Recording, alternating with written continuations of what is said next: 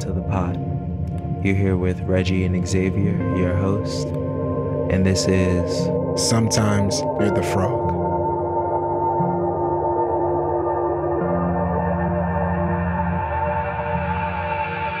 Welcome back to Sometimes You're the Frog. I'm Xavier. Reggie's here. And today we have a special guest. They've been around the world, exhibited around the world. They're artists in residence at the Bemis Center. They've shown work at the MCA. They were in the Black Star Film Festival, fellow for Leslie Loman Museum 2022. Jesus Hilario Reyes. How are you? I'm good. How are you doing? Blessed to have you on this fine Sunday. We see you in the studio. Yes. I'm still set up from Open Studios. For the people listening, what city are you in?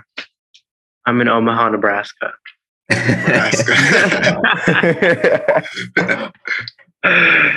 Yeah. which is not where you're stationed usually. Wait, are you going back to New York after this? Yeah. Okay. Yeah, I'm based in Brooklyn, but I have like a series of trips before I get back to Brooklyn. Yeah, a little mini tour. One of those trips is this will be performing at Documenta. So those of you that are going to be there, what are the dates for? August 6th, I believe. August 6th. With Party Office. And then in Berlin, August 5th at OU in Berlin with Allies for something futures. I forgot the title. I'm sorry. Allies for Uncertain Futures. They were.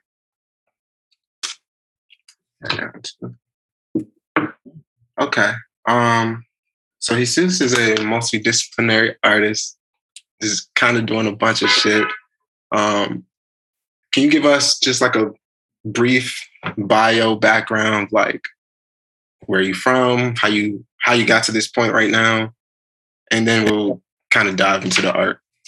Okay, yeah. Well, I was born in San Juan, Puerto Rico, and I was raised there for a while, and then my family moved to Milwaukee, Wisconsin, and there I grew up a lot in like middle school and high school, and I was primarily working I guess that's not really like a practice yet, you're like in high school, but I was painting, and I applied to SAIC with my painting portfolio, but ended up doing like the complete opposite.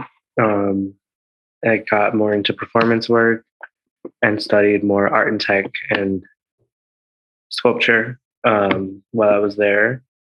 And so I sort of don't necessarily have like a specific discipline that I continuously do, except performance. I think I engage with performance a lot. But yeah, right now my practice looks more like sound performance, land installation, and expanded cinema. Okay. And you spoke a little bit about your time at high school. Was that just like an arts program, arts class? Was there like, can you just talk about the experience? Yeah, I mean, I went to a IB school, so we had like IB art, and we had, I think, ceramics and painting, and I've never been really good at ceramics. I never felt connected to that. good about anything I made with that. So I was mostly like working in painting, and yeah, I feel like I have like a complete disconnect with painting. I still paint actually, like, but I don't really like take it as serious as like the rest of the stuff that I'm working on. Like in general, or just like right now? In general, like I have paintings I'm working on in my house that mean something, but I have not applied it to my general practice. But maybe I am. I don't know. I'm having like certain qualms with like painting like conceptually, but Yeah, I feel like for a while I've been against it, but I don't know. I'm thinking a lot about like like a sustainable practice, and so much of what like is in the art market is paintings. But it's a thought. It's not something I've acted out or anything. Just like a reflection on like how you should be spending your time, type thing. Yeah. Okay, all right. So I'm kind of just going to jump straight in, kind of into because I have some questions that I have put aside that'll, I guess, kind of bridge into maybe some of the stuff we're working on right now. Yeah. Okay. One of the top questions I have is, what is heaven? I read just in kind of scattered places, just like your approach to spirituality and devotion and liberation through dance. Is heaven a concept you think about when you're working in general? Is that like a place that you kind of enter as the arbiter of the music, as well as that like a giving? Can you just talk about that? Yeah, that's interesting. I don't necessarily know if I use that term at all in how I think about it, but I mean, when I think about this devotional aspect to queer nightlife, I think of like very specific instances. I don't think it like is always present. I think the audience has to be right. The group, like the people in the space, have to be like in this sort of agreement that to kind of like exist in this space and like believe in this space and like really like devote your time and energy to this sort of idea of dance liberation. And I think that's kind of like how I think about any like sort of religion, is like an agreement to uphold certain ideas in it within a space. And so that's kind of like how I've thought about like my like being in these spaces. But then I also think about like the failures that are embedded in those spaces as well. Like a friend of mine who passed away, Terrell, which both of you were friends with him. Well, I would always invite Terrell to those spaces, but they never like wanted to go because they never felt celebrated in those spaces. And even Daryl says the same thing. And so like I think about how those spaces like oftentimes fail. Like there's a certain expectation of a utopia that isn't necessarily like really tangible, because those spaces aren't devoid of, I guess, the poisons of like a society, for lack of better words. There's still a very much like a status quo with what bodies are celebrated, what type of things are like accepted in these spaces. And like as much as like so much of the theory is about this space that engages with ideas of the other, a completely like fogged out room where everybody is like sort of ambiguous. You mean like some of the theories behind the work you're making? Yeah, some of the things that I'm like reading, like Legacy Russell in Glitch Feminism, Fred Moten also and even what's his name, Cruising Utopias, Jose Esteban Munoz. They all sort of talk about this like the dance floor as this space that has a remedial aspect to it, that is sort of like a way for people, like some sort of therapy for that people that can for them to heal like the traumas of the everyday. And it's like specifically in queer nightlife, it's more so like these people are creating a community of difference that also still upholds this status quo, but I guess the gesture of it is to create spaces that are inclusive. And so that's why when I communicate, and even in my artist statement, I talk about gestures of like queer utopia because I don't necessarily think it's a complete solid Right. idea. I do think it's like there's intentions that are set, but It's more like a manifestation of I guess it's not a state of being, because I guess it's more of a collective. Well, actually, maybe it could be a state of being as well. Like, there's been times where, like, okay, like my experience at Hancho, which is a music festival that happens every year in the summer, and it's like very out in the woods, like in the cut. There's no signal. You kind of like spend the whole day like dancing and doing whatever, and everyone primarily. Well, recently, the year that I played, they had an initiative to bring in more people of color and Black and brown people. And so because the festival was pretty expensive, and they did this, I forget, Queer Fam Fund or something like that, to bring in more queer-bodied people. And basically, they pay for everything. They provide you with like camping equipment. And so I was booked as an artist. That's pretty awesome. Because that community fund that they were doing happened, like I felt a lot more like held and celebrated there than I think I would have if those people weren't there, because it's pretty like a lot of gays, like white gays, that like are the majority. But there was like certain points in time where we were dancing for hours where, you know, everyone stopped becoming like themselves and sort of like merge into everyone else. And I don't really know how to like really have language for that, but it felt deeply like spiritual, and like I left feeling like incredibly like healed and liberated. And so I mean, I've always sort of believed in that sort of religion of nightlife.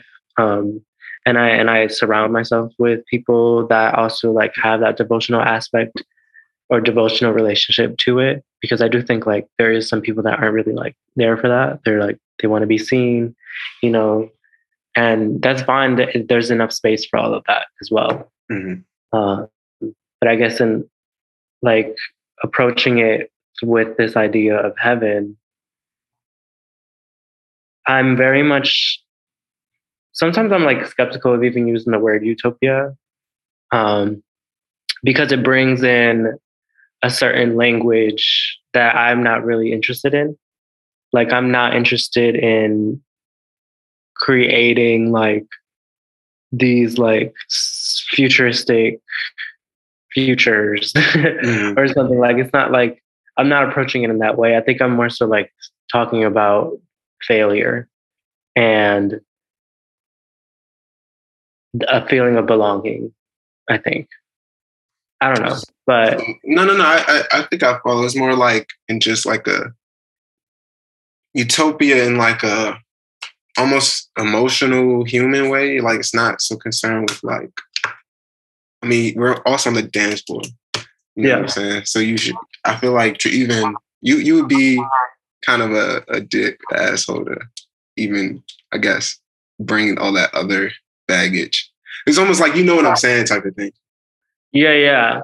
And then, but I also think about it in like how it relates like to other like genres of music. Like I mean, obviously I'm like existing in a techno, like house trance community of queer people, but even like bomba in Puerto Rico, like it's been a way for people to relate. I guess it's a point of relation. Like it's with the musical familiarity of like, okay, so bomba is a Black Puerto Rican music genre, and it consists of live drummers and a vocalist, and it's sort of this call and response, performance based like dance, that there's a dancer who sort of reacts to the music, but then informs how the music is played.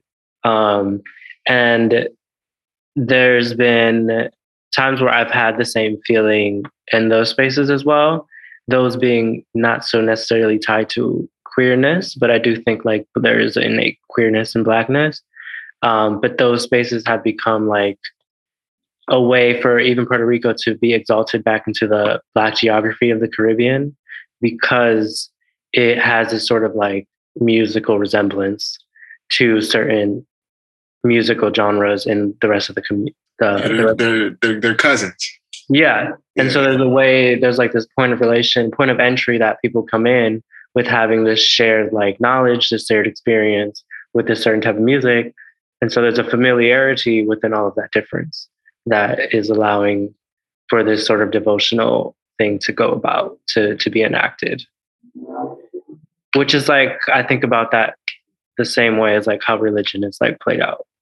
Do you feel like, I guess for lack of a better, do you feel like this like spiritual affect from like shared intention is something that you're conscious of, and you representing like those devotions in your studio practice? Or do you feel like that unattainable sharedness that you're experiencing when you're in these transient spaces is something that's not like, I guess, what's your relationship to describing that? And then if it is something that is a goal, like, what do you think your work is like saying about that? Like, what is its like relationship to that, that shared intention or that like spiritual affect of togetherness? Yeah, I mean, I think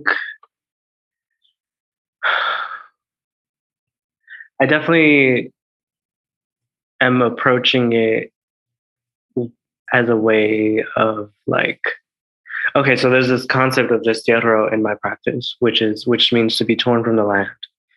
Basically, it doesn't necessarily have a direct English translation, but it relates again to this feeling of belonging, but has been used historically to talk about. Could you say the word again, Jesus? A little. Destierro. Destierro. Destierro. Okay. And so it relates, it's been historically used more so to talk about like political economic instabilities causing a sort of diaspora. But I've like contextualized it further to talk more about Black and queer fugitivity, and how I've understood fugitivity as is the act of embodying so many spaces, and which is something that like my collaborator and I like had worked on. Leah Solomon in Hot Time, this short film we worked on sort of to like iterate it in a short film, to think more about this like continuous motion as a way to disinvest in a sort of gaze. But in the work that I've been doing in relation to these spaces, I guess in the quilts, the digital quilts I've been working on, had that function more as like an archive, but it has this like innate like autobiographical sense to it, because it does document my existence in these spaces, and my involvement in these spaces, and how I felt belonging in these spaces. But I feel like in a autobiographical approach, you're able to like fragment yourself so that it does become much more universal than something more intended to be universal.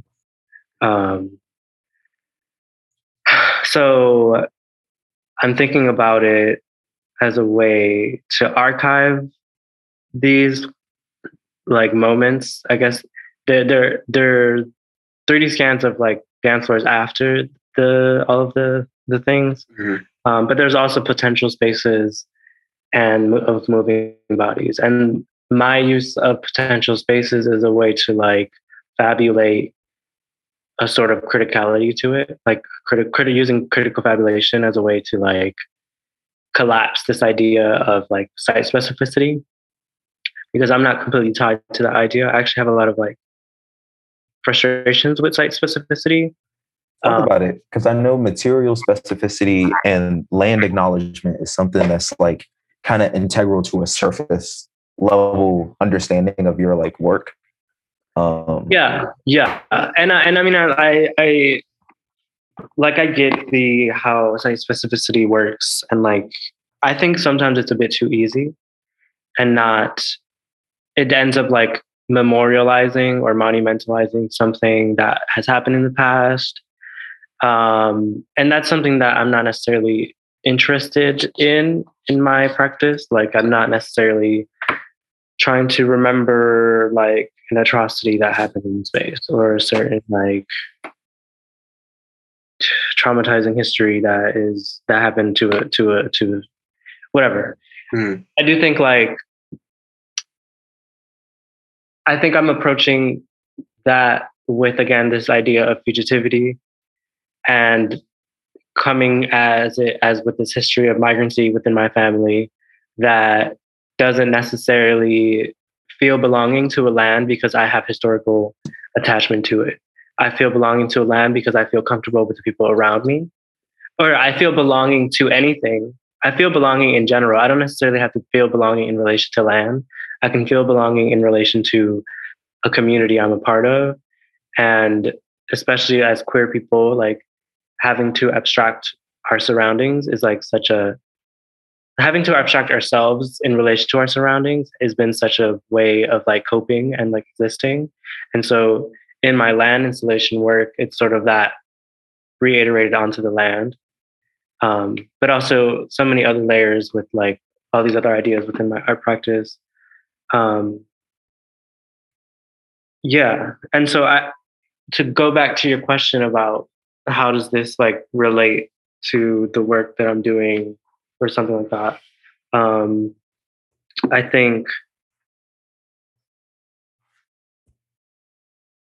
it's like a way for me to like one archive these spaces, but again to iterate this idea that geographic pinnings aren't that important.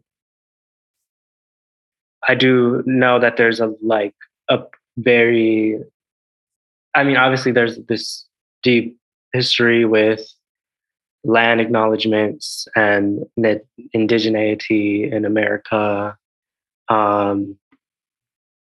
But also like coming and like thinking about like a Black indigeneity in America and the idea of the missing. There is like this is like the land that we have actually. Like there's like, but I don't know. I guess I'm like those are the questions that I'm like going through in my head, like as I make the land installation work. Because I've played around with site specificity as well with it, but I don't know. So, what does it mean to be a Black fugitive? A Black fugitive? Mm-hmm. Well, I don't know what that exactly means, but well, I mean, as you investigate. Yeah, as I investigate it, I mean, I think about Blackness as being something that is fugitive, as just as similar as like queerness is, and so like fugitive is like always like running away from something, and like although I do believe like Blackness has its own identity, has its own like presence, there's this fluidity in it that will always be adapting or changing and like reifying itself, transforming itself. And that's sort of like reification, like perpetual rendering is like what is fugitive, like to continuously reinvent, to continuously like be not something. Right. And so like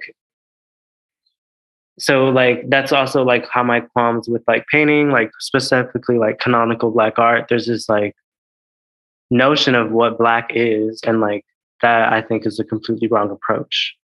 It's not necessarily that sort of like approach is like very much invested with a profit in relation to like the art market and white people having proximity to owning certain type of works that they're surrounded by a certain type of politic. Mm-hmm.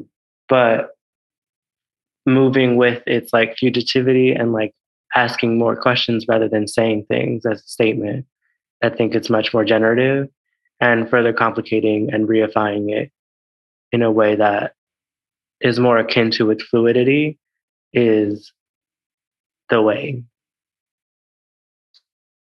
Right. I have one more before Reggie asks you. We talked a lot about the dance floor. What does it mean to DJ? And we didn't really speak about Marenex. Can you just expound on both of those? Yeah, I mean, that's my DJ moniker, and it's okay. So I feel like my experiences in nightlife are definitely like informed, obviously, by my DJ practice and how I'm celebrating emotions because of that. But I've had experiences in those spaces, even when I'm not playing, where it would be like a disservice for it not to bleed into the work that I'm thinking about, and how I feel like a lot of ways, like so much of the theory behind Black, like intellectual, whatever, Black theory is deeply embodied in nightlife, specifically Black and queer nightlife. It's like deeply, deeply embodied. Like I see it like happening, it's like you say it and you do it. It's not necessarily about, it doesn't have to be so cerebral, which is something that frustrates me. And I'm going to say something like a hot take maybe, but like, I feel like straight people, I don't know, they exist in such a different way that I don't know, like you can definitely sit down and like key about it and think about it, but you can actually like live this life, like, I don't know. No, I know exactly what you mean. Like, and yeah, which is like kind of like looking at looking at certain people's work and like it's so limited because it's like there's no degree of like fantasy, which I think is like important. But there is some people who do engage in that, but I feel like the people that do engage with that are the like queer people. I don't know, but it's like interesting though, Sue. I feel like I want to talk on this node before we try, because we're all like trailers in conversation, but I love yeah, I mean, like, if me and Xavier talk about this all the time, like this diversion point of being someone that's like of the world and is involved in living as an actual human. Like, aside from everything else, like we have our own interests, we have agency in our choices, and like we have agency in things that like we question. But you look at, some of our peers, in certain spaces, and there almost seems to be like, I don't know how to word this, but like I'm trying to word this in a generative way, because I also understand that like for some people a relationship to representation like is something that they really be thinking about, like and like are really haunted by that. Like they wake up and they're like, I need to be seen. And I wonder what that does for creativity and fantasy, and like what those types of restrictions do for how you're even able to like see. So before you even answer that, we'll cut out at the 2-minute mark. Okay. So okay. Yes. So much to say about that. Like, I feel like representation is such an easy fix. Like, doesn't require that much work, in my opinion. There's not necessarily this sort of transformation of like anything. It's like the quickest answer to the solution is to like produce more images in this like gigantic web of images to add humanity to something that is already human. And I don't really like resonate with that because, one, again, talking about Black fugitivity, I don't think it's really sort of trying to be a representational image. I don't think it's sort of like easily represented outside of like blurring it. So it's almost against the whole thesis. Yeah, it's definitely against the whole thesis. Right. And like, it's very much like, oh, we can do this too, which is like really corny and like outdated. Like, very first wave identity politics, which is like so much of what like canonical Black art has become, is like, yeah, I'm gonna put a painting up where is a Black person on a horse, or like using these sort of like European like aesthetics to like add humanity to Black people. No, literally. And it's And like, it's like there's niggas already famous doing that, bro. yeah. Like, I'm not gonna do them. No, we don't have to. We don't have to do that. But like, literally, it's like, bro. Sorry, but and then there's like the market is that like that's what sells. That's the other aspect of it. All of it, like you're selling all these like bodies on a like painting is so easily understood because it's like there's so much history behind do it. the same. You know how to understand a painting quickly. Like there's not any nuance. Well, I do think there's some nuance in painting. Like I see some painters having nuances. No, we just like in a general where it's at right now. Right. Like as far as like the more local levels.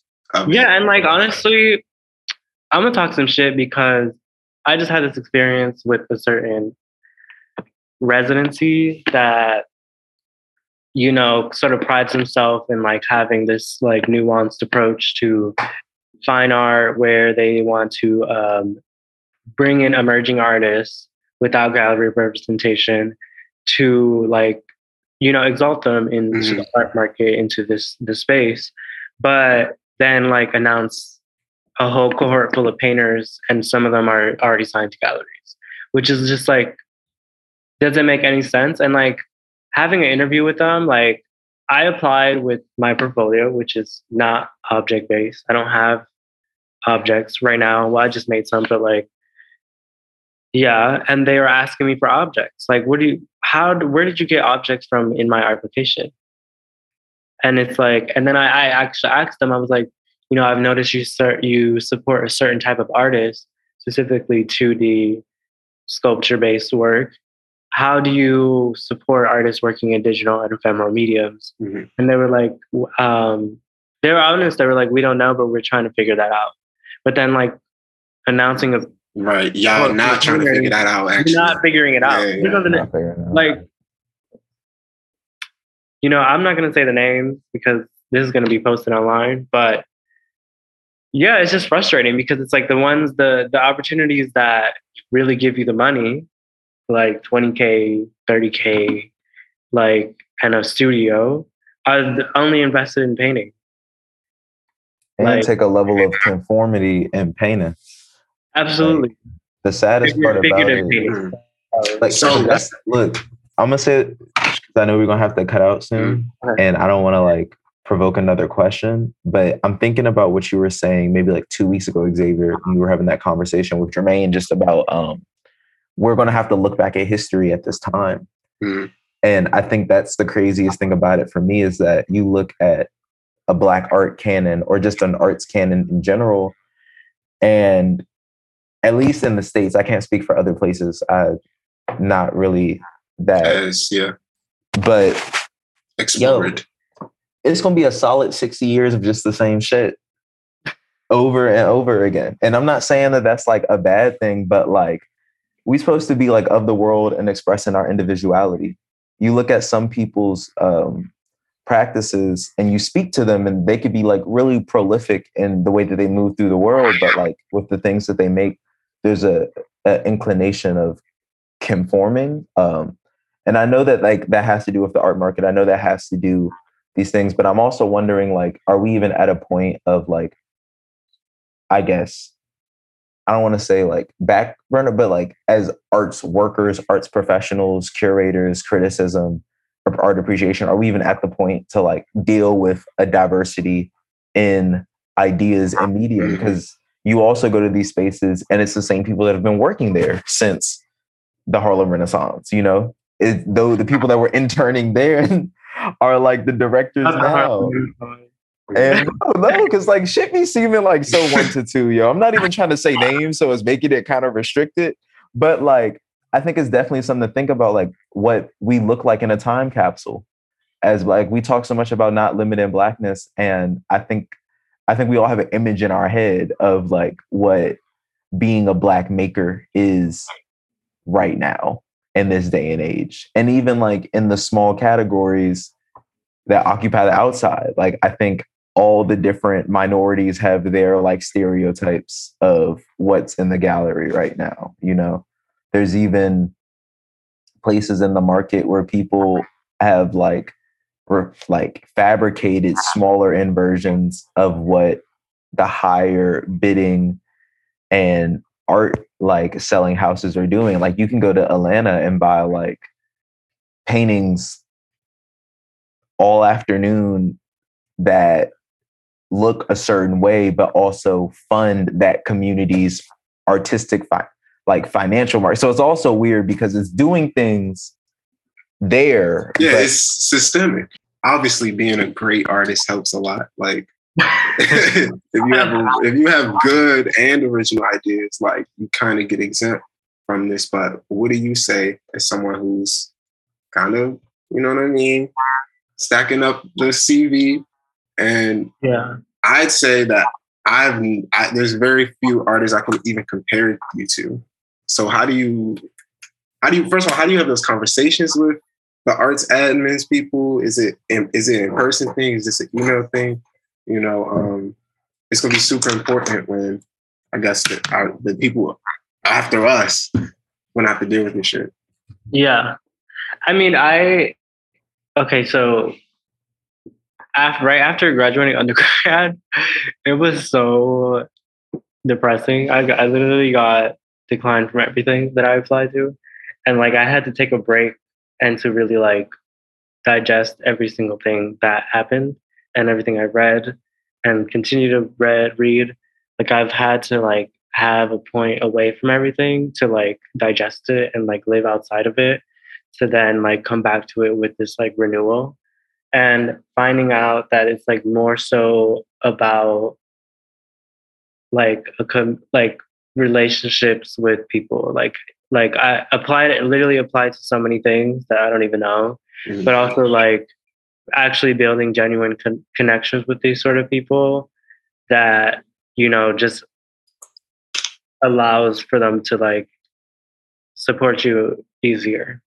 Like I've been obviously like being in New York has like been incredibly helpful. I think like in Chicago, there's I don't know, I didn't even get the chance to like experience like the postgraduate like Chicago art world. But I feel like it was invested in like the institution SAIC.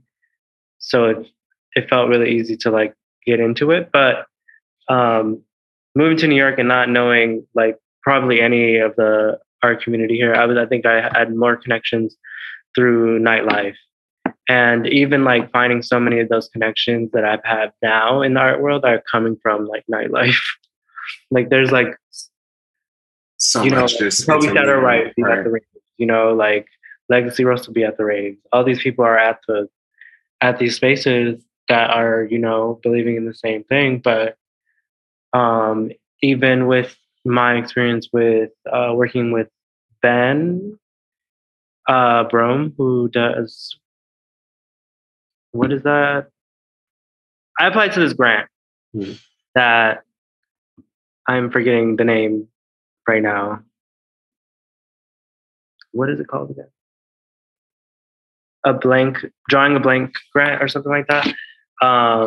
And connecting with Ben, and he's been like really like exalting me in these spaces, like putting me in like dinners with all these people. Like I was before I left New York, I was sitting next to Matthew Barney and like for this like Rauschenberg Foundation dinner, and it was like, you know, it's insane. And I don't know, it's like it really depends on like sort of like building a community and like friendships with all of these people that are also doing the same exact thing or trying to do very similar things that you're doing. Can you ask that question again? I feel like I'm I mean, you kind of hitting it on the head. Just how do you definitely answered it. How do you deal with conformity? What does it feel like to be a trailblazer, Jesus? Yeah, how do you not fall into those pitfalls of like, this is what I need to make? I mean, that's actually a conversation I've talked to a lot of people about. And it's like a lot of people are having this sort of conversation as well. Like, so I think a lot of people are aware in the ways they conform to have a sustainable practice. And even like doing this fellowship, Leslie Lohman, they got me thinking really about like what it takes to have a sustainable practice, like what sort of income you need to like really support your projects and all of this. And so right now I'm actually trying to figure out ways I can monetize off of my work. Like I'm thinking print sales, um, because yeah, it's unrealistic to not think about that. I think it's like important and like, you know, to preserve a certain beauty in your work, but there's also like a real life thing where you got to pay your rent. And a lot of like things like people want you to be like fully a full-time artist. So how do I manage the line? How do I stay authentic, but also cut the appropriate corners where I can still play the game? Yeah, absolutely. I mean, I think that's something I'm navigating now. Like even with, you know, I'm starting to make objects. You know, so. And I'm working on this fountain that sort of like iterates on my or makes work about like this frustration that I'm having with like representational work. And it's like largely inspired by Fred Moan's quote that's it's from the Undercommons. He says, refuse that which is refused, and in that refusal reshape desire. And I think he was hinting at sort of this like missing history of what has been refused, like this like refusal of history within like the Middle Passage and like the transatlantic and all of the obviously that history that's intertwined. And so it's a sort of a way of actualizing that metaphor. And I'm using this hydroprinted image that sits on top of the water, which is a photo of the horizon generally. So thinking about the horizon as this colonial space that is a point of relation to one and the other, and point of relation between oneself and desire, something that is unobtainable, always moving. Also, like you can attribute it to like ideas of Black fugitivity and queer fugitivity, but also just a point of relation that one experiences desire, like moving towards something that continuously moves away from you. And that has a historical like backings in like the westward expansion in the United States, but also of the Middle Passage throughout the West and all of that. So in the act like work or what I'm proposing with this fountain is that the sound of so I'm soundifying the image as well.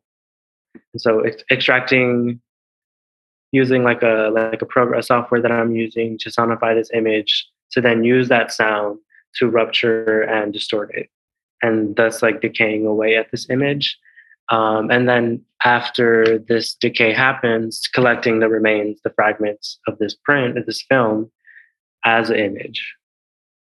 So I feel like that's a way of me like starting to like think about this way of like still staying true to these like divergent like approaches in my practice, while also sort of creating something that is representational.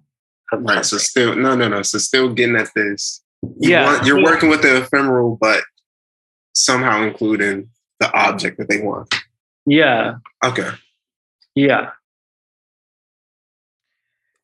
See, that's the thing that's so fascinating, I think, to me at least, and maybe Xavier as well, Jesus, because like, you know, we've known that you've been brilliant for a really long time, but also I know that like, just like us, like we have a surplus of interests that we're trying to serve, like through the arts, whether it be conceptual space making, ideas of luxury, like access to travel. These are all things that I know that we're like interested in.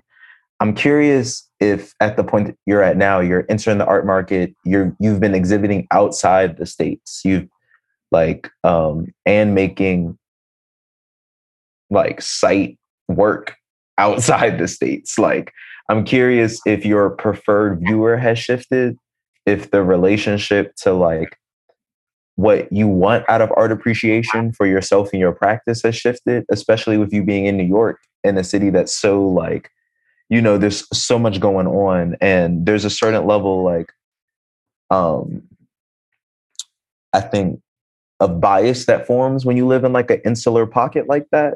I'm curious, like, are these things that you're thinking about, or are you still just making for your own curiosities right now? Like, what does the market look like for you? All of these questions about the person on the other side at the gallery. I'm curious, like, what you think about their role in the production process. And yeah, just what you're thinking about in general now with viewership. Like, you're a DJ and a sound artist at the same time. Like, those are very similar spaces, but the types of people that float in and out of those spaces, is nuanced. So Yeah. I mean, I think I definitely do have a shift about like who I think is my preferred audience. But oftentimes, honestly, the only time I think about audience viewership intentionally, like I think about it, obviously I think about it, but like is through performance. Because I think performance is like so much about how the audience is perceiving what you're doing. So that is a conversation that I have to engage with. And like I want to engage with that because in my performance work, I'm mostly primarily thinking about this impossible complex within the hypervisibility and the invisibility of the Black body. And so that's something that dichotomy is something that I'm sort of confronting as working with my performance work, which really right now only looks like akin to the hurricane, because that's the only performance work I've been reiterating, and using like the masquerade to enact this invisibility, but also the spectacle of Carnival as this sort of way to like embody the hypervisibility aspect, but then using this like photographic lighting. So it's always like now I'm doing it in dark rooms and having this strobe enact a sort of photographic revelation, like, revealing the still like, to the audience. Right. Yeah.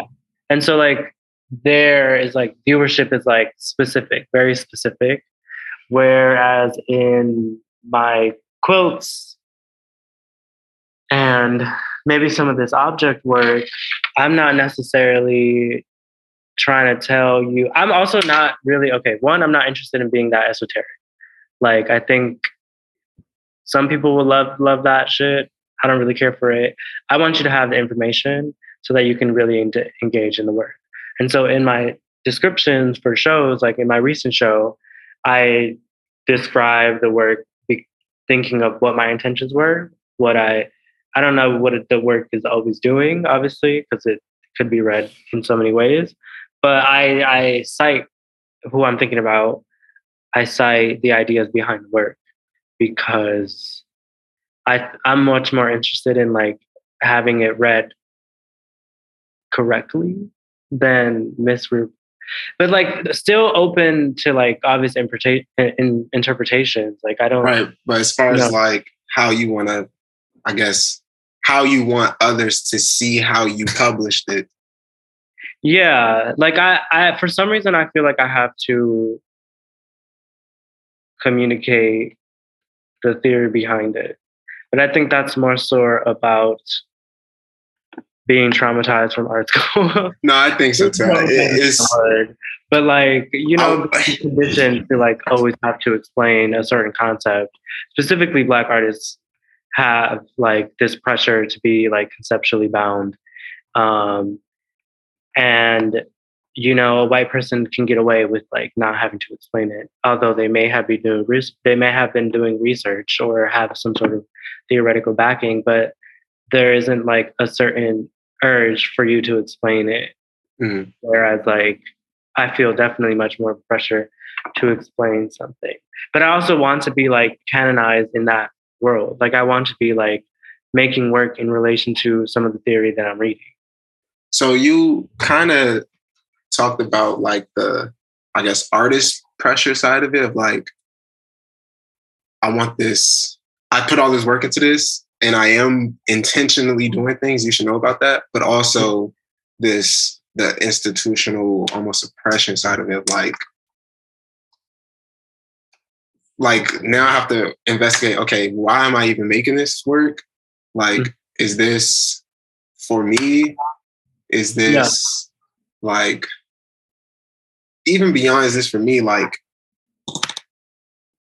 literally, why am I making this thing? Like, you kind of spoke on that, Black artists feeling like they have to be conceptually bound. Yeah, and I mean, I guess I like took a derive from Reggie's question too about, having shows and doing this work outside of the US and how it shifted. I don't think I have a specific.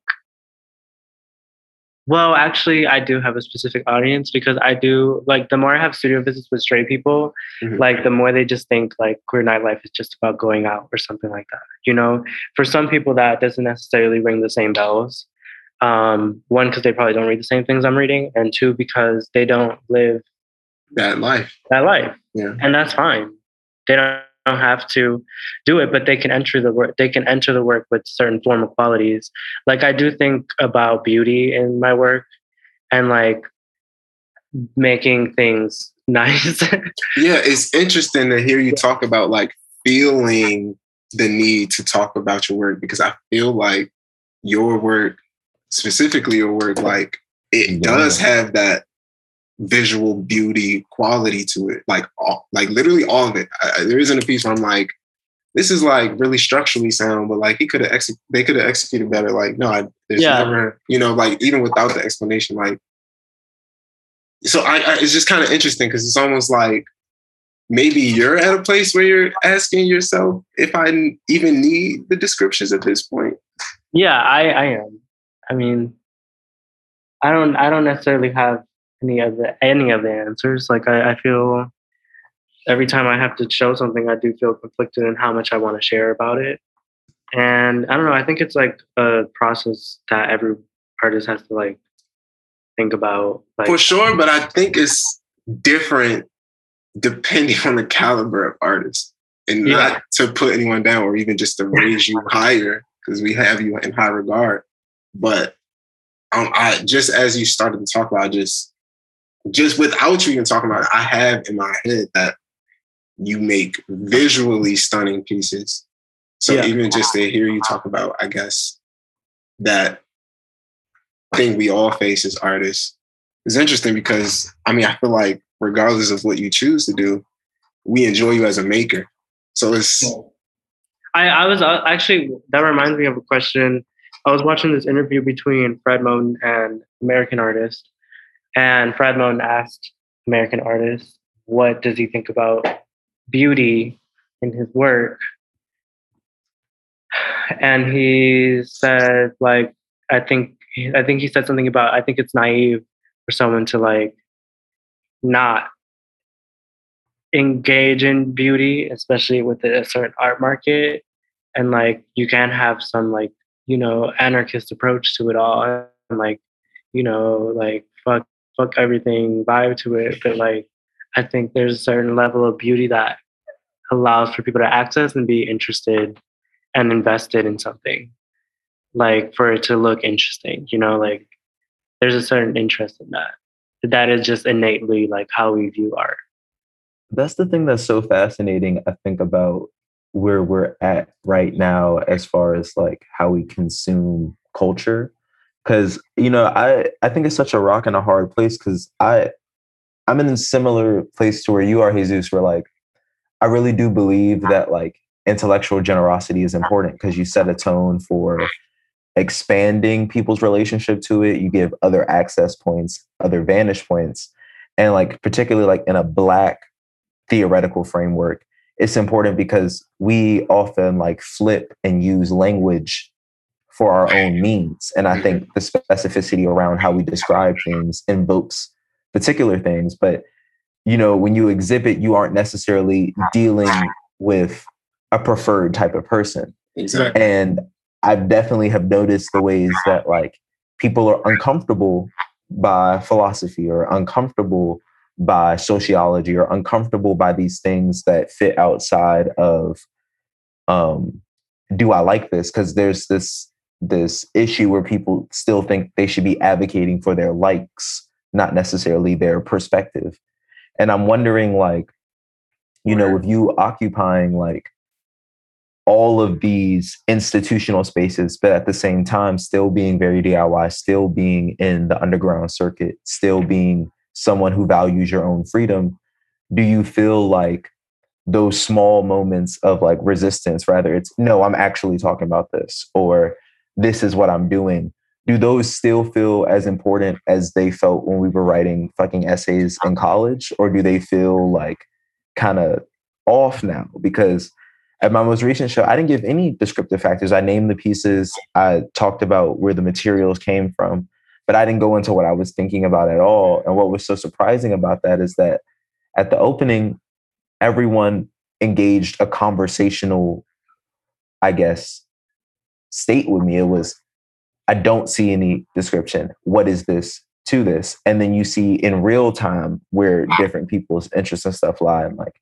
me and Xavier talk about this in anime all the time, just how like there's a because look, there's this thing where like people have this conception that like, why the fuck would I watch dubbed anime? That's not how it's made.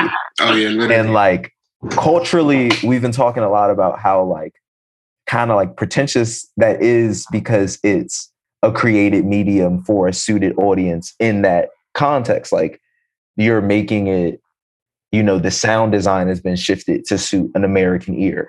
The words that are chosen have been switched to suit an American market in that context.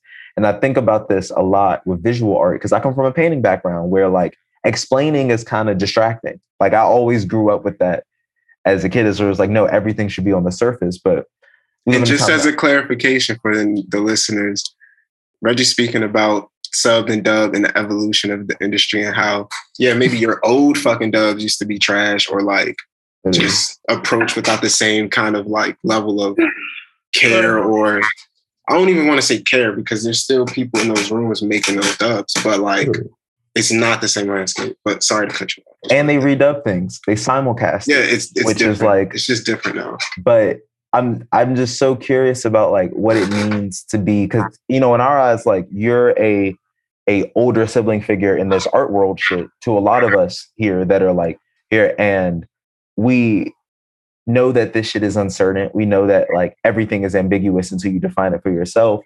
But I'm curious like how important defining things is, because like I was given a question a couple months ago. They were like, you know, what does it mean when the people who understand your work the best are the application panels that you're constantly applying to? Those are the people that you're sitting there writing the 3-paragraph like descriptions on each image to, like, and do casual viewers even need that level of specificity for enjoyment? Like, I'm just curious, like, what you think about that? Because I know that like on a DJ setting, you're creating euphoria for people through your choices. Like, I'm wondering, like, how do you navigate that as not only somebody that's using visual art, but also like isn't in a lot of ways? Like, I think of you as a filmmaker just as much as I think of you as like a writer, even though that's not your thing, because we're in this ambiguous place in culture where like you just have to make shit that means something to you. Like, but you can't just say that. So I guess I'm curious, like, what do you think is important about like that, like intellectual generosity? And have you seen in real time people respond to that in ways that's opened up like wider conversation? Yeah. Okay, that is such a great question. Yeah, I think now it feels much more futile to be able to skew the conversation around what you want it to be. I feel like a lot of how I've even become the person I am now is like through self-actualization and stating that this is in relation to this is like putting me in those conversations.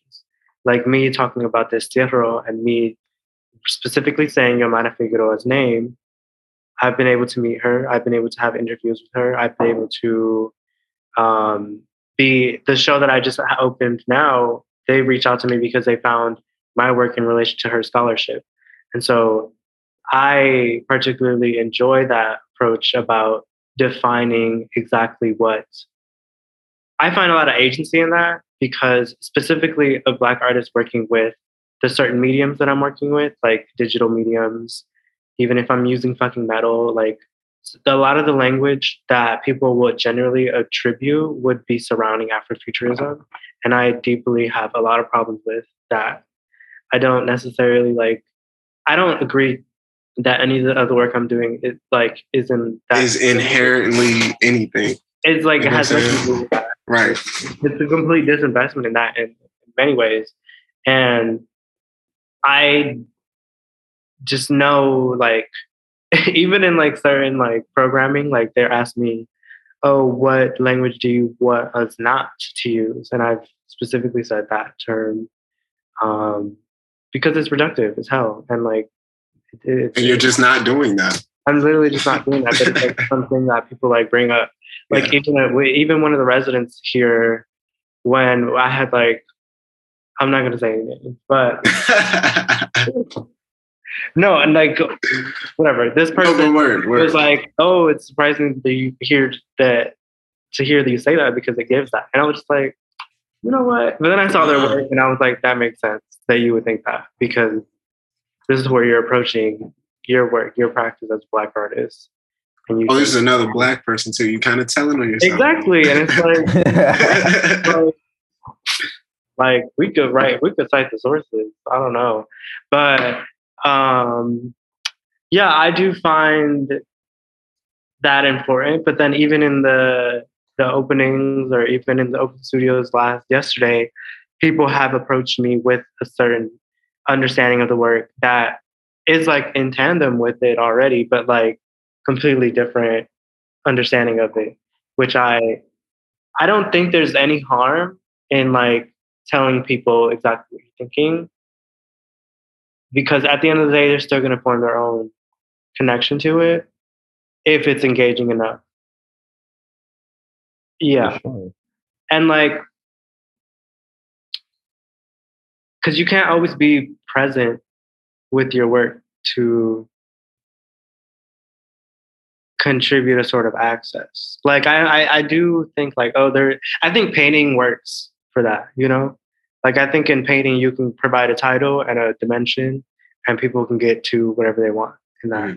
But I feel with newer media that don't have such a profound history, prolific history, that everyone is taught about paintings, everyone is taught about sculptures, how to relate to those sort of objects.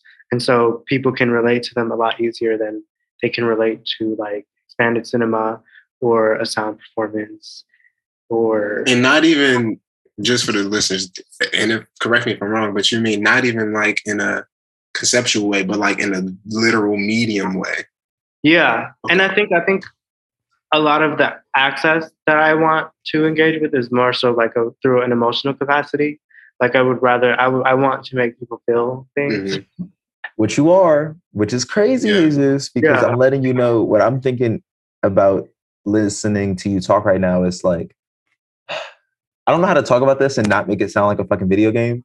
But sometimes this art shit be feeling you have regular magic and then you have arcane magic, it's just shit that's no, I'm being serious. And I agree. I love, I play video games. That's what I'm saying. So you have this, this point right now. And as somebody that's watched your practice develop, it's getting to that arcane state where inherently it's about a mindfulness of body, a presentness in space, and your relationship to those things. Yeah. But the branching point for all those things can be productive in so many different realms. And just watching you step into that layer of maturity and professionalism in your practice, one is really awesome to see, but also even scary as a bystander, because there's so much ambiguity inherently in moving through the world. And that's something you were playing with in college, but now you've kind of shaped your ambiguity around what is Jesus's canon, Jesus's thought process.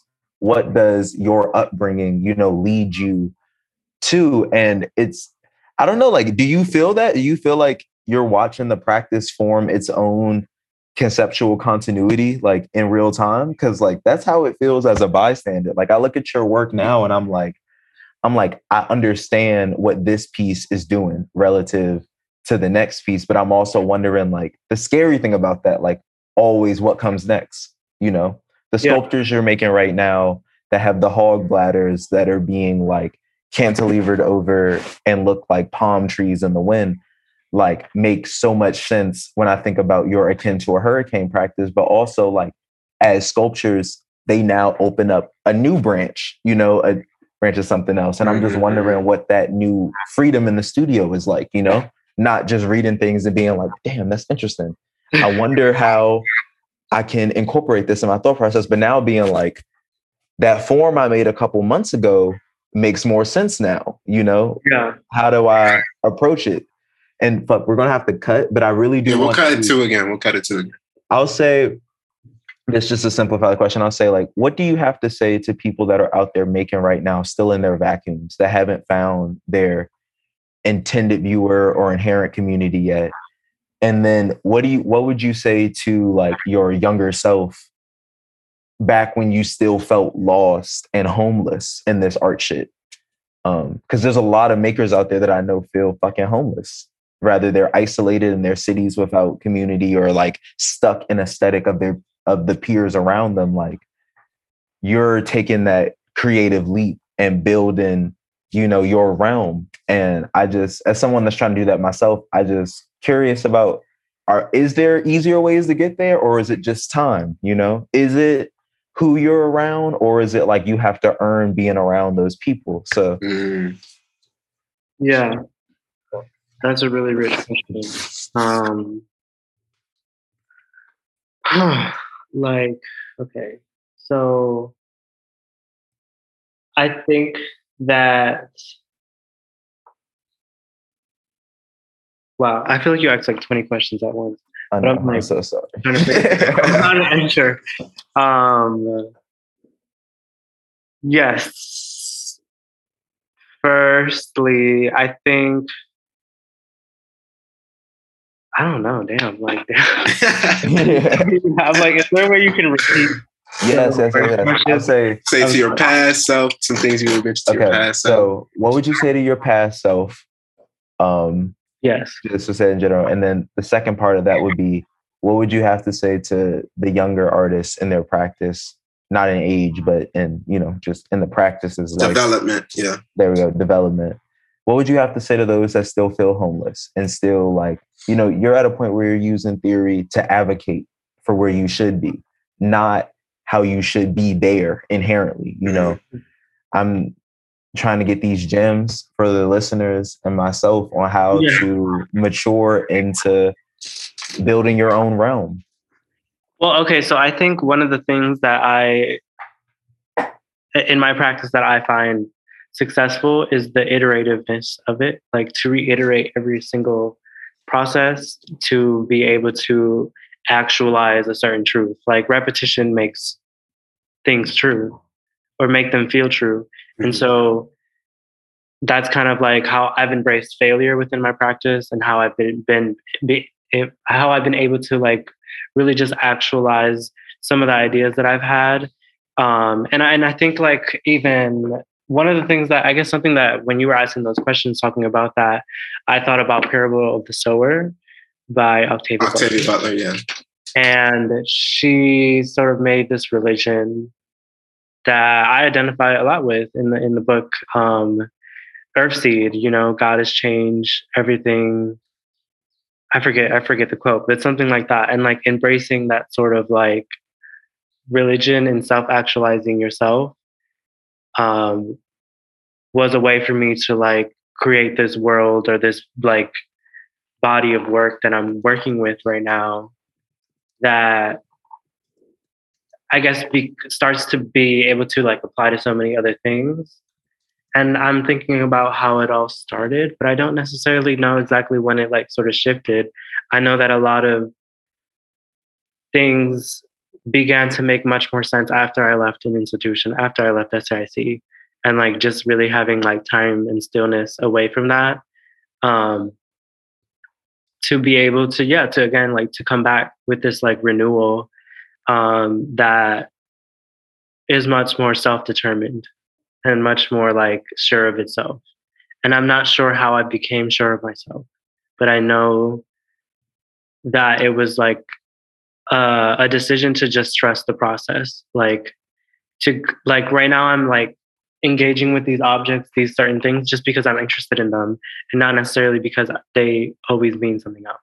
Sometimes I do like engage. Like I feel like the fountain is very much like a concrete idea in my head, but the palm tree, like hog ladder thing, that was more so an interest in a material rather than such like research heavy, like cerebral work going yeah. on. Yeah. And yeah, I feel like now, like being able to like iterate a studio practice while I'm at this residency, I've been able to just have that sort of freedom to just be interested in a material and to continuously like work with it to then like have it maybe apply to some of the ideas that I've already working in my practice. But yeah, I feel like just like being honest with yourself and like don't be afraid to lie too. Like I feel like I lie all the time. Like I think it's important. Now, it's important for you to clarify when and how you're lying. Because some niggas yeah, is just going to be like, oh, I can lie? Yeah, like, I'm thinking about lying as like fabulation, like making something like true to be critical of what the real thing is, if that makes sense. Like making my mom in this video game be a part of the Young Lords Party in her teens to be critical of the certain type of sovereignty in relation to Puerto Rico and a migrant body. I see. Like that's how I'm like lying. Like you're like who's gonna fact check me if my mom wasn't Young Lords or not? right. But also like you create your universe. Yeah, it just like literally. But I'm also like coming through it from also video games. Like y'all like being able to like have so many choices and like making these expansive worlds that allow you to self-actualize some sort of like reality.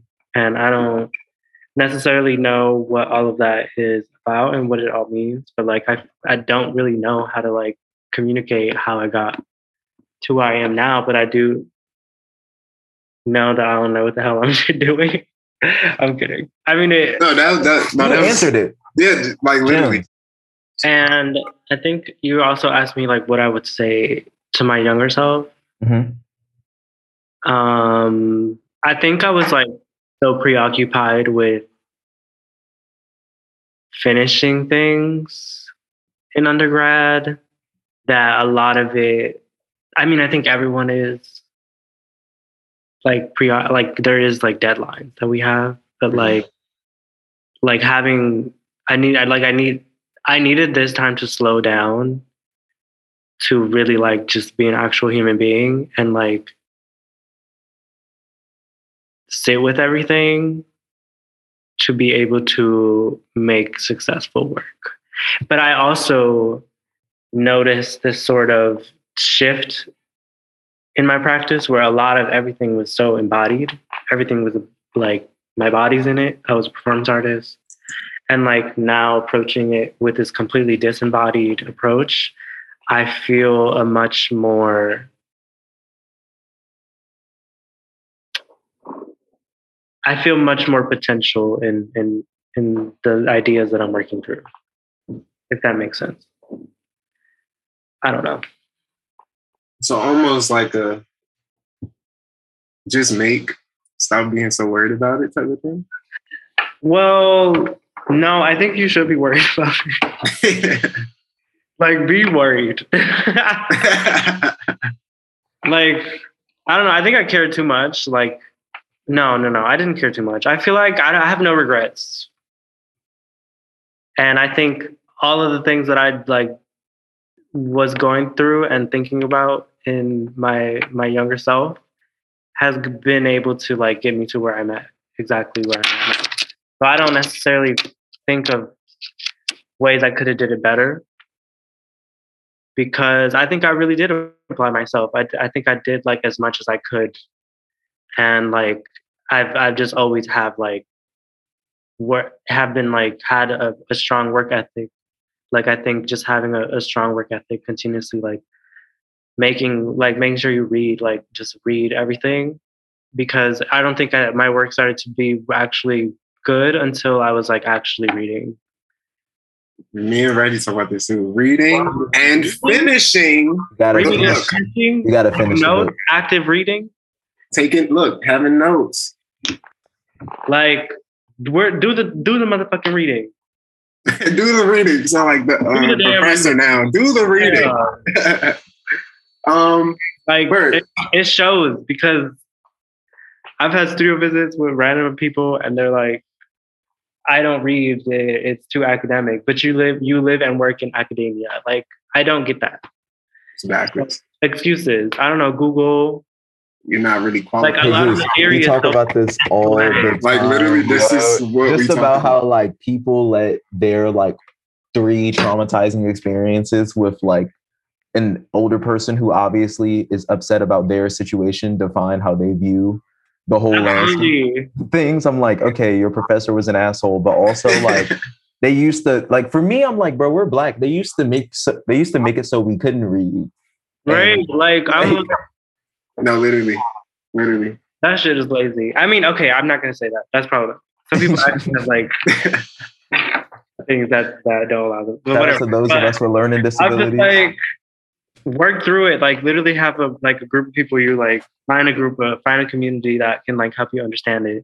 Like Daryl and I like talk about this shit all the time. Like we'll read a book together and help each other understand something. Like I don't know. I feel like it's one like theory and all of that is much more of an excuse to like build a community around a certain idea that allows you to reiterate, embody, and like thus like understand the work.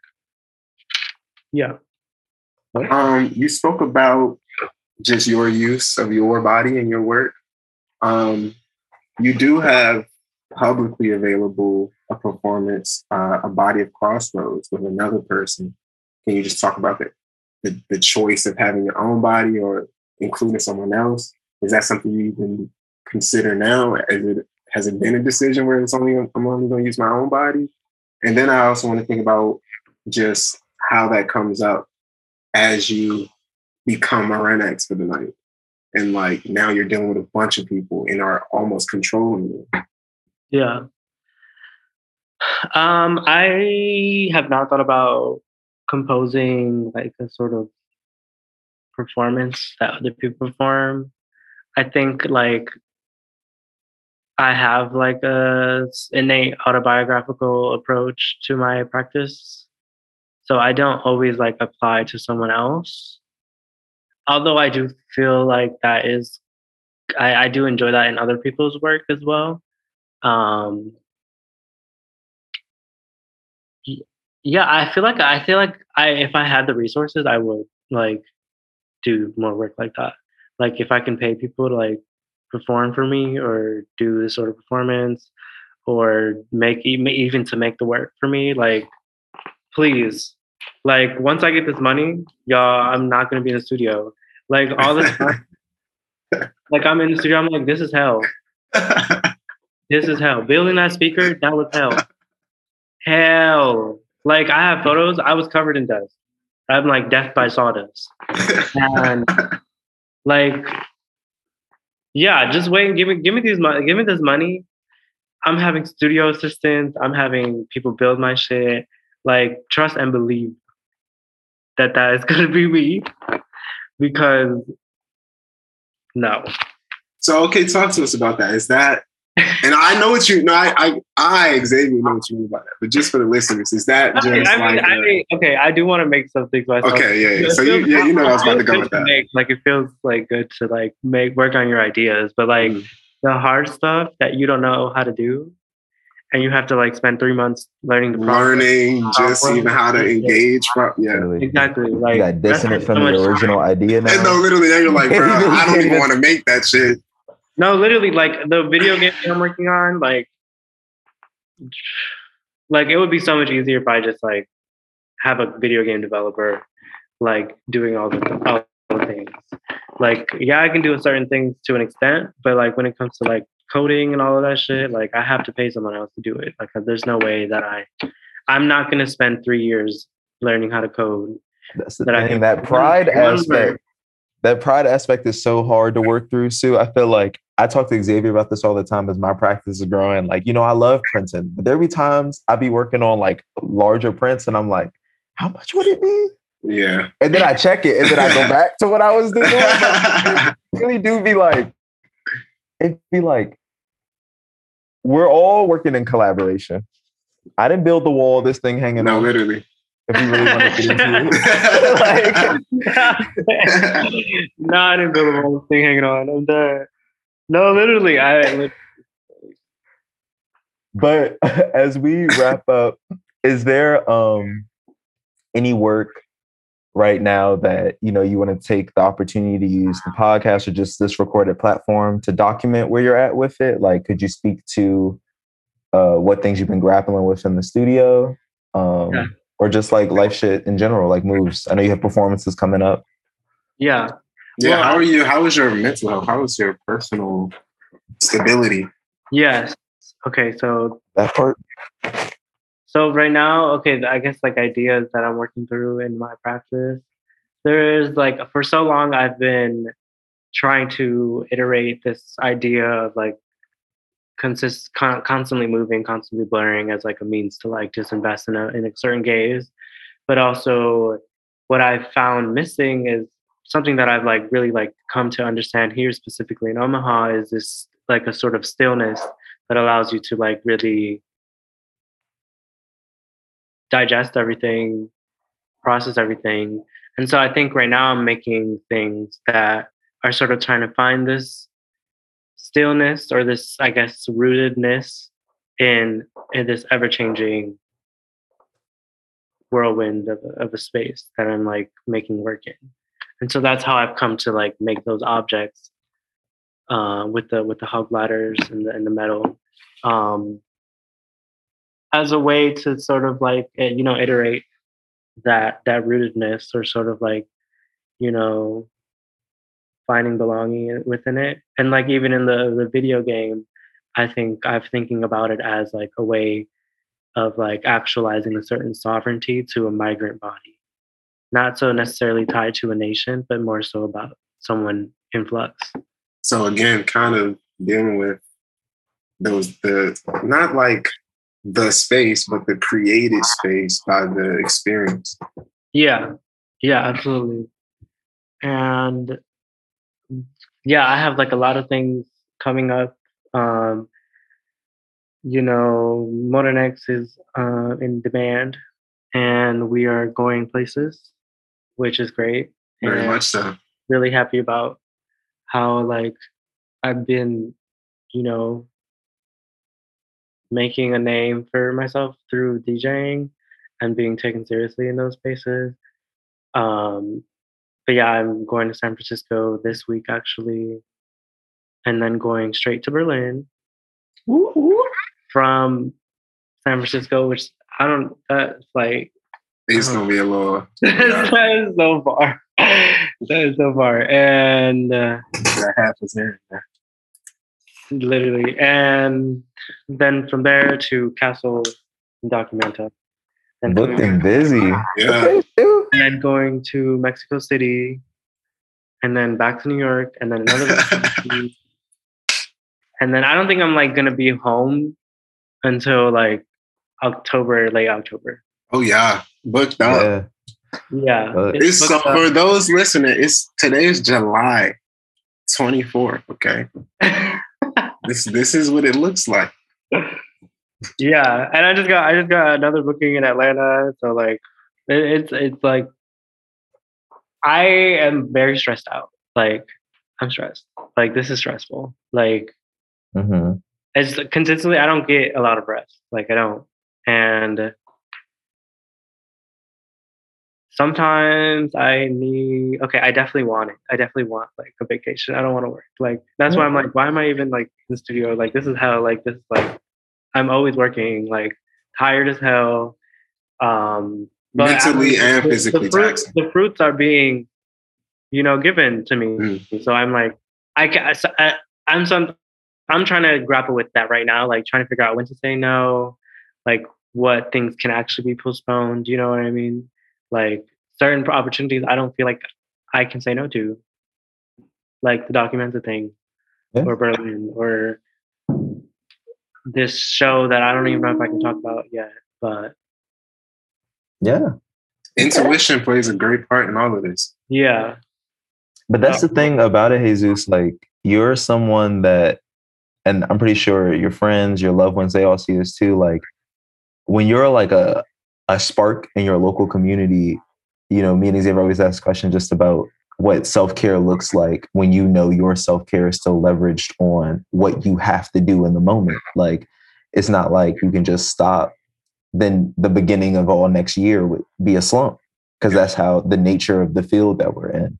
yeah. So yeah, like, I mean, you're like truly, truly brilliant, one, but also like radically unspecified. Like, when we thought about the creation of this show, you're definitely one of the first people that we thought about. And I just wanted to let you know that like people see your work and people will exercise. Hopefully those that are listening that know Jesus, like, exercise care for you in ways that maybe you can't see like in the moment.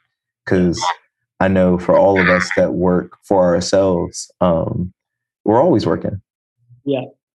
Like, we try to romanticize it, change our relationship to what work is, but we're always fucking working. And I mean, literally, as niggas who make a bunch of shit in different mediums. Like, we talked about photography, objects, dance, performance, 3D. We didn't even dive into that. Hey, Jesus is working on a video game. Like, literally, it's enough to so much in there. Yeah. And you incorporating different parts of your practice in the video game, like doing photo scans, 3D scans, like it's motion capture. Right. Come on. Stop playing with Jesus. Definitely. Yeah, I mean, that's something that I like just realized. Like, who asked me if what my self-care routine was? Itanu. Itanu was like, "What does your self-care routine look like?" I'm like, I get in the shower. Right, like bathing myself and then washing my face. Yeah. No, I don't really have one. Like, that's like, I'm so grateful that I have like people that around me that are so also invested in my future as much as I am theirs. But like, without the community that I have, like, I would be struggling. Because yeah, I don't know. But I also like do things that like bring me a lot of joy. Like, I'm a like DJing is like really, really like healing, and like just like also just dancing for hours like that just feels really good. Maybe that's my self-care. Yeah, nightlife. Like, it's funny because it's like most people think of self-care as like solitary or like, you know, being by yourself, and like part of that is true, but like I feel a lot of like growth and healing in a dance floor, but like also you feel rejuvenated. Yeah, and like to be surrounded by a community that is also invested in the same ideas. Word. And also, I think you asked something specifically about like being a part of a certain community in New York. Like, so much of the people that are in the nightlife there are also like working artists that, you know, have certain like similar ethos. That this is why I'm saying like this is like people are embodying this sort of like poetics in these spaces, because they're also reading all the things and then embodying them. I don't know. Or I guess they embody and then it turns into reading or whatever. I don't know. It's like it's greater than the sum of its parts. Yeah, definitely. Word. That answer all the questions? I feel like yeah. I mean, you've been great. Been very open. Yay. Super generous. Yeah. I hope that your stress like dissipates as you like notch things off. I feel like I've been noticing that like stress has been occupying my body differently. Like, I won't notice I'm stressed until I'm done. Like, I'll finish, like I'll be at an opening. I'm like, you know what? I did just finish stuff. Like, so I hope that you're present in that, because that taking care of your like mental health is definitely the key component. I mean, we all know how shitty it feels to not be like to that. But also, and I mean, even to that, like, I mean, one of the best ways to take care of your mental health is to take care of your physical, and you are constantly dancing. Dancing, that is true. It's all part of you getting your cardio in. Yeah, I'll be catching those head bobs. So what's that joke Jesus invented? The little table? No, I thought you were talking about. No, he got two out of shit. This joint. It's all so crazy. But look, Sue. I forgot, yo. I'm dead. Wait, I'm dead.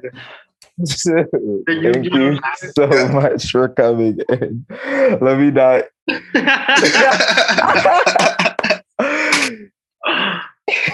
I'm weak. I'm dead. Wait, what was the other thing? This joint? Oh yeah. Oh. What? That joint was crazy. Yeah. What was that from? I don't know. You just remember, but you was like that one day, and it was just stuck. I'm fucking dead. This one was OD. But yeah, I'm grateful. I'm grateful that you were able to come through to the pot today, Sus. I'm grateful. Yeah, thank you so much for coming. You know, you're in conversation with us. I'll let you know, as far as like support and anybody that's listening, Jesus needs support. So financial support, you can send studio visits, inquiries about the practice. If you guys are collectors, tap in with Jesus. And that's JesusHilario.com. JesusHilario.com. Okay. And the website is also like OD. Very hard. Yeah. It's speaking to the practice. Visual experience. Come on, man. On deck. Yeah, it takes way too long to do that. It was worth it. It was definitely worth it. Okay. Anything you want to say in closing? Leave the people with something.